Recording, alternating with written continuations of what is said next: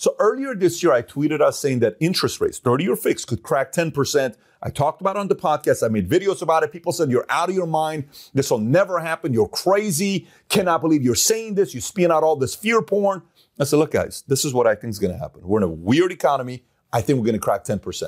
When I said that, a Dave Ramsey came out and posted this on his Instagram post to calm everybody down. Here's what Dave Ramsey said. So here's what he said on Instagram. He posted something about it on June 29. Now, keep in mind, the rates at that time were roughly 5%. He said the following: the housing market is not crashing. Inflation, recession, high interest rates, high fuel costs, labor market disruption, including the Great Resignation, supply chain shortages, bear market, and the hits keep coming. Are we heading for the end of the American economy? Is the housing market going to crash? Is this generation going to be priced out of the housing market and never be homeowners again? He says, no, no, no. The only one I want to talk about is the second one. Is the housing market going to crash? He said, no. He says, sorry to end your fear porn party, but the sky is really not falling. It's definitely scary. And some of the things going on truly do suck, but the sky is not falling. Now, keep in mind, I'm sure when the average realtor or loan officer reads this, they're like, oh my God, that's awesome. Dave Ramsey, you're on our side. It's fantastic. Thank you for posting something like this. We need your support. But here's the reality of it. I don't want your support. I want the truth is what I want. Because when this was posted, June 29th, rates were roughly 5%. You know what the 30-year fix is today? Roughly 7.5%. It's gone up 50% on the 5%. 2.5% it's gone up since 5%. And it's only got another 2.5 to go to crack 10%. Now people will say again, Pat, are you out of your mind? Let's do a little homework together.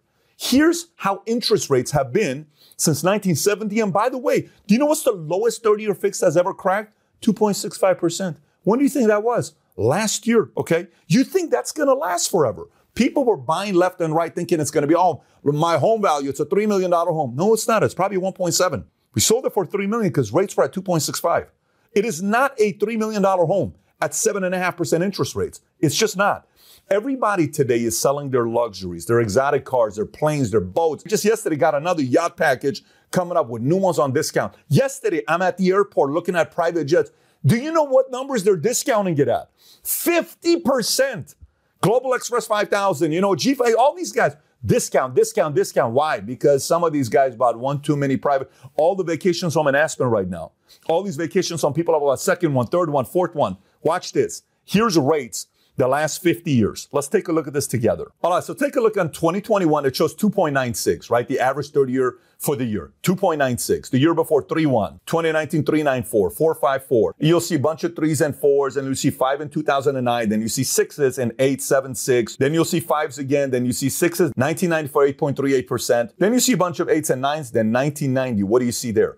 10.13%. Just 32 years ago. People have such a short-term memory. This was only 32 years ago. Then you go 1989, 10.3.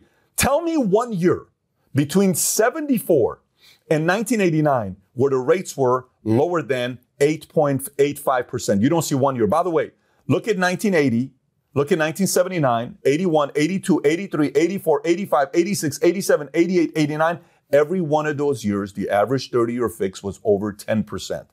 11.2, 1979, 13.74, 16.63, 16%, 13.24, 13.88, 12, 10, 10, 10. What does this mean when we do our homework? When we actually do a little bit of due diligence and stop falling for this motivational post to make everybody feel good, everything's going to be okay. When I'm in the military, we're at war. I don't want my sergeant to come up to me and tell me, hey, guys, guess what? It's going to be fine. We're going to win this war. Yeah, they may attack us from all these other places, but we're going to be totally fine. No, I want my sergeant, my captain, my colonel, my sergeant major to be paranoid. I want them to say, if they attack us from here, we got to do this. This could happen, guys. You could get killed. You better stay alert, stay alive. That's the mindset. This is why in the world of business, outside of motivational speakers, in the real world of business, only the paranoid survive was a statement in a book written by one of the greatest CEOs of the past generation, Andy Grove, who everybody in Silicon Valley duplicated. So rates 10%. Maybe right now you say, man, the way Pat just broke it down, 10% are around the corner. What happens if rates go to 10%?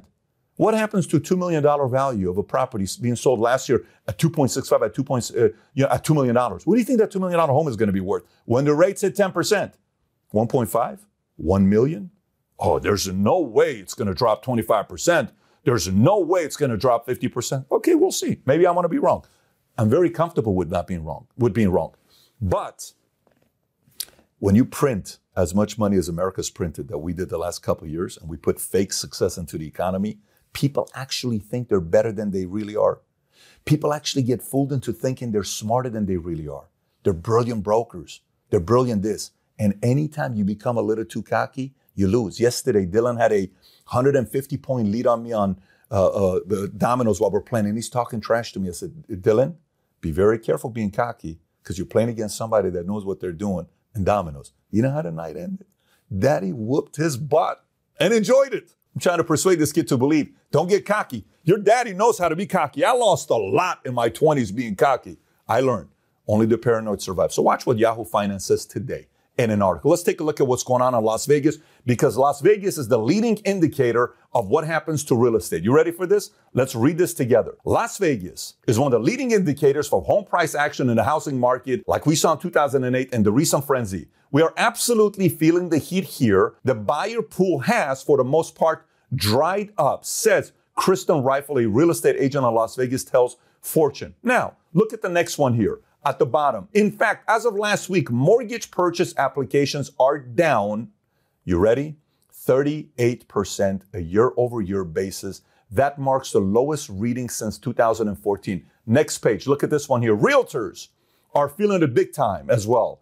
I put in a call to Greater Las Vegas Association of Realtors, and the employee I spoke with said that they were averaging about 300 new members every month, new realtors meaning.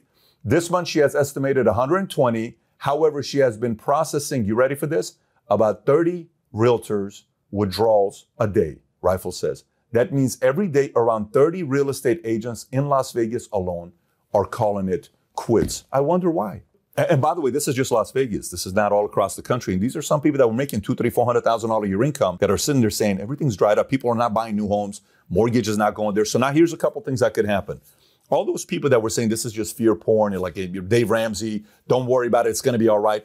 Of course, long-term, everything's going to be all right. Of course. Long-term, we're going to be fine. This isn't a long-term conversation. The market does fine long-term. Dow's been up long-term. Housing value's been up long-term. All that stuff's been fine long-term. But in the current times, this could last a year to 2 years. Maybe 2.5 years. Elon Musk said since till spring of 2024 is what he thinks recession's gonna last through. Who does that hurt? The people that were not ready for this season, and they heard the wrong opinion because it's selective hearing. Just please tell me stuff I want to hear. I don't want to listen to what Pat's got to say because that's fear porn. Just please tell me what I want to hear. And we avoid wanting to hear reality. And this game can be an ugly game when all you want to hear is good news. So having said that, for some of you guys that are still sticking around, I don't know if it's going to hit 10%. I'm convinced it will. I'm convinced it could go higher than 10%. And I'm convinced the next 2 years are going to be very ugly. I'm convinced everything's going to be on sale in 2023. I'm convinced after midterms, things are going to be very strange. I'm also convinced the day after 2024 election, Dow's going to have its biggest single day ever. I'm convinced S&P is going to have its biggest day ever after 2024 November elections. I'm convinced of that. But that's 2 years from today. So if you're watching this and you say, I still disagree with you, totally fine. I made a video 2 months ago, 3 months ago, talking about why I believe the real estate market bubble is really taking place. If you've not seen it, you may want to see it. And you can ask me any questions you want on Twitter and say, Pat, I disagree with you in the following things. And we can have a conversation. You can tweet me at Patrick David. I'll respond.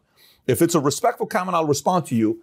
But I suggest you watch this video a little bit deeper if you want to find out what's really going on behind closed doors when you look at the real estate market, what indicators you and I should be paying attention to. Having said that, future still looks bright long term, but it's going to be a little bit rocky short term the next 12 to 24 months.